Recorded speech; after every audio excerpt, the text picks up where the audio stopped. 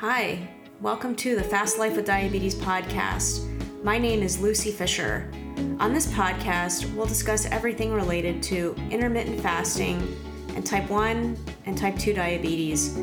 We'll share tips and tricks, and we'll reveal some of the challenges that we've all faced as we go through this journey. We'll also have some fascinating guests that will share their stories. Thanks so much for joining. It's going to be a great show. Also, before we get started, I just want to remind you that I am not a doctor. Before beginning an intermittent fasting protocol or making changes to your medication, I highly recommend that you speak to your doctor. On this episode, I would like to bring you through a little bit of the history of the diets that I've been on, because I think some of you will understand some of the things I've done, and maybe some of these diets you've already tried yourself. And actually, before I get into those, I just want to say the reason I'm doing intermittent fasting and the reason I think maybe it will work for you is not just for weight loss. It's got so many other benefits, but the thing that brought me to intermittent fasting originally was weight loss. So let me start with giving you a brief history of some of the diets that I've been on. And actually, the first diet I ever was on was when I got diagnosed with diabetes when I was 17 years old.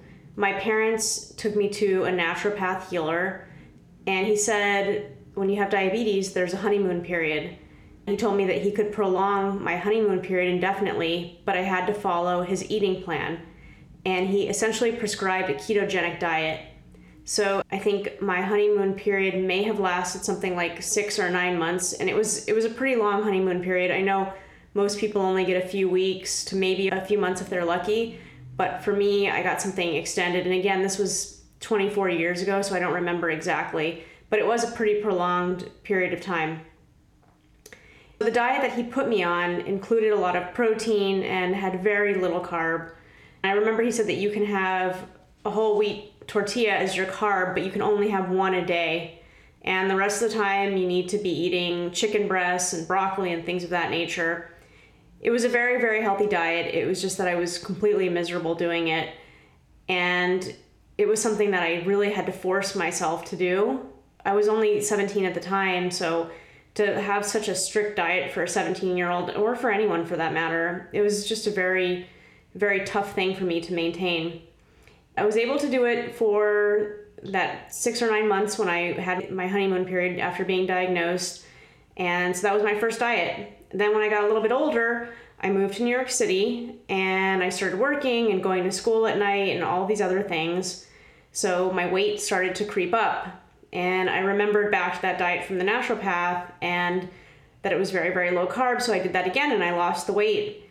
I kept a meticulous diary of how much I ate, times of the day that I ate, my weight. I would weigh myself every single day. I did a couple of cycles of that. And I ended up staying on low carb for a few years, and it works. It really works. It works very well. It's just something that is very difficult for me to maintain. So I did this for a while, and in 2012, I was 32 years old at the time. I met my current partner, David. We went on a first date, and we were at a bar, and he ordered some appetizers. One of the appetizers was a crostini, and I kind of had a mini panic attack in my head, because at that point, I was still on a very low carb diet. So I was accustomed to not eating carbs, not bolusing for carbs, none of that. It was pretty foreign to me at that time. But anyway, I liked him and we were on a first date, so I ate the crostini. Everything was fine, but I realized right around that time that I was just so tired of that low carb diet. And I just said, enough of that, I'm going to eat whatever I want now. So I did that for about the next 3 years. And in about 2015, David and I had moved to Atlanta at this point. We were out of New York City, and I was 35 years old, and I weighed about 120 pounds. I wasn't quite at my 123 mark. That is sort of my high water mark.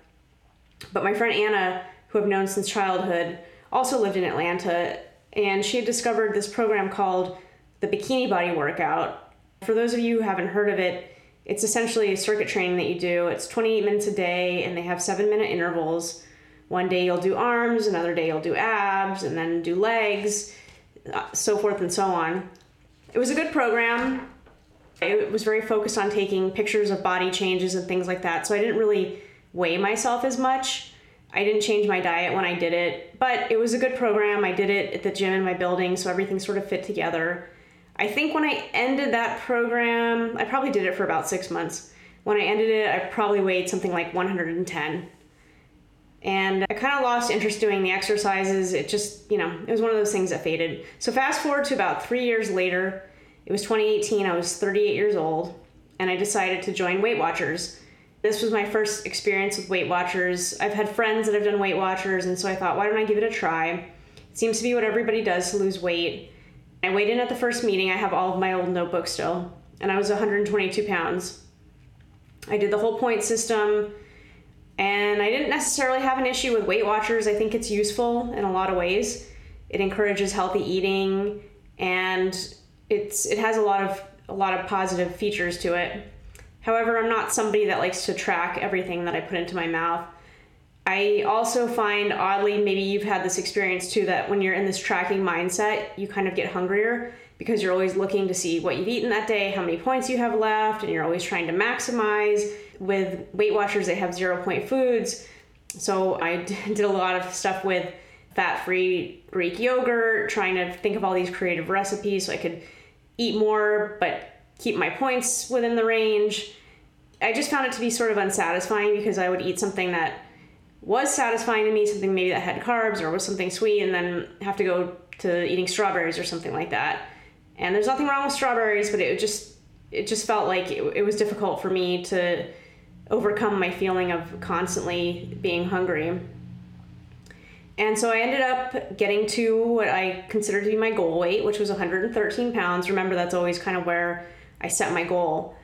And the way my mind works, I don't know if you're the same way, but when I hit my goal weight, I'm like, all right, I did it. I'm done. Now I'm going to go back to eating the way I was doing before, and so long. That's totally the wrong way to look at things, especially if you're trying to maintain a lifestyle and weight loss.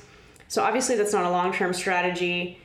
At this point, I ended up at 113.6. That was my last weigh-in at the program. After I quit, another 6 months went by, and surprise, surprise, May 2019, I ended up heavier again. I ended up at 123 pounds, and I knew that I needed to lose the weight again. I had no idea how I was going to go about it. So I went back to the tried and true Weight Watchers strategy. But this time I just had no enthusiasm for it. This time it was a little bit different because I had a different meeting. It was held in a really beautiful church, and every time I'd go there, they'd have some sort of organ music practice or something like that going on. It was just kind of a nice group, and the instructor was really charismatic, and the people were really great. So that's sort of what kept me going there. So again, I started at 123 pounds when I went back, and I made it to my goal weight of 113 pounds in October 2019. Actually, part of the reason that I made it to my goal was through intermittent fasting, and that was my first experience with intermittent fasting. By this point, I had moved back to New York, and I went down to Atlanta for a conference, and I stayed with my friend Anna. Anna's the same one that introduced me to the bikini body workout. She said, I'm doing this thing called intermittent fasting. I had never heard of it. And she said, I eat for 8 hours and then I fast for 16 hours. She was doing a 16-8, and we'll talk more about the fasting protocols in a future episode. But she told me during her fasting window, she would drink liquids that were low in calories, or maybe she had artificial sweeteners or some sort of milk in her coffee or something like that. So she was technically doing dirty fasting, but that's how I was introduced to it, and that's what I was doing too. I didn't do any research at that point. I just did what she told me to do. At first, I had a lot of thoughts about whether or not I could even do it. I remember telling her, I don't think I can do this because I have diabetes. What if I get a low blood sugar? I'm going to have to break the fast. It's just not going to work. I don't think this is not going to work for me. But I tried it for a few days and it worked. The problem was that it was dirty fasting, and I just ended up being extremely hungry the whole time I was doing it. But nonetheless, I did it for a couple months, and it actually helped me get down to my goal weight of 113 pounds. So I ended that round of Weight Watchers, round 2 of Weight Watchers, in February 2020, and that was right before COVID. And I still have all my notebooks from that time. My last weigh-in February 2020 was 112 pounds. So I had achieved my goal, but then it was COVID, and I don't think I have to tell you what happened, but I ended up at 118 pounds during COVID, which isn't as bad as my 123 pound high mark, but it was 118 pounds and I wanted to lose weight. Funnily enough, it was Anna to the rescue again. Don't you love how she just is on the cutting edge of everything diet related? Anyway, she introduced me to a hypnosis program that you would do every single day for, I think it was 27 days, something like that. It was a 25-minute track, and it would tell you, you enjoy healthy foods. You don't eat past the point of being full. You imagine your stomach is the size of your fist, and you don't eat more than the size of your fist. It was a really interesting reprogramming exercise for my brain, and it worked immediately. I went down from 118 pounds to 107 pounds in record time. I don't think I've ever lost weight that quickly in my life. It was one of those things where I would peel a mandarin orange and just stop eating after like 2 slices, and I would just say, oh, I'm so full, I just can't eat another slice of this mandarin orange. It really was like magic. It was like a cure for overeating, but unfortunately it did not last. So maybe it worked for about 3 or 4 months, and then I think you can probably guess what happened. Fast forward to mid-2021, my weight was 123 pounds again, and I'm telling you, it really is a cycle with me. I'm telling you, 123 pounds, I knew I had to do something. I didn't want to do Weight Watchers again, so I tried hypnosis, but at this point I think my brain was tired of hearing the track, so it didn't work. Around the same time, I had seen some advertisements for Noom, and if you haven't heard of Noom, it's also another good program. It shares a lot with Weight Watchers. It's sort of different, but it's the same sort of concept where they encourage more fruits and vegetables and lean proteins, and they discourage high-fat foods and high-carb foods. And they have a system where they give you a green dot for leafy vegetables and fruits, and yellow for some of the things you want to eat in moderation, and then red for some of the things that you should stay away from, like sweets and high-carb things. So I did that, and it was just torture for me, not because it's a bad program, but I just had no enthusiasm for it. And I mean, no enthusiasm. So I was just tired of dieting. I just didn't want to do it anymore. I ended up losing miraculously about 6 pounds on Noom. And then at about July 2021, I heard the Juicebox podcast, and I don't know if you have heard of it, but it's a great podcast for managing type 1 diabetes. The host, Scott Benner, had a guest on named Jen Stevens, and she wrote Fast, Feast, Repeat, and Delay, Don't Deny. If you haven't seen those books, I highly recommend that you get them. They're both incredible intermittent fasting books. When she was on the program, she was talking about the clean fast, which I'd never heard of. I was only exposed to the dirty fasting, and I knew that didn't work. So I thought to myself, I wonder if I clean fast, if intermittent fasting might be a better fit for me. So then I started late July, early August 2021, and I had a starting weight of 117 pounds, because remember I had lost 6 pounds from Noom, and I started intermittent fasting right on the back of that. I weighed in this morning at 93 pounds, and honestly, I haven't been at that weight since high school. So it's been a really incredible weight loss journey for me with intermittent fasting. And this entire podcast is really going to be about intermittent fasting with diabetes and some of the things that I've learned along the way about my protocol, how I've managed my insulin and my settings, working out, and we'll also have some guests on that detail their experiences so you can hear about it from more than one person. As I said at the beginning of the program, it's not just about the weight loss. Intermittent fasting has helped me improve my blood sugar control, and it has so many other non-scale victories, and I feel like it's truly a lifestyle that I can maintain. I really can't imagine going back to my former way of eating, which was 3 meals a day plus many snacks throughout the day.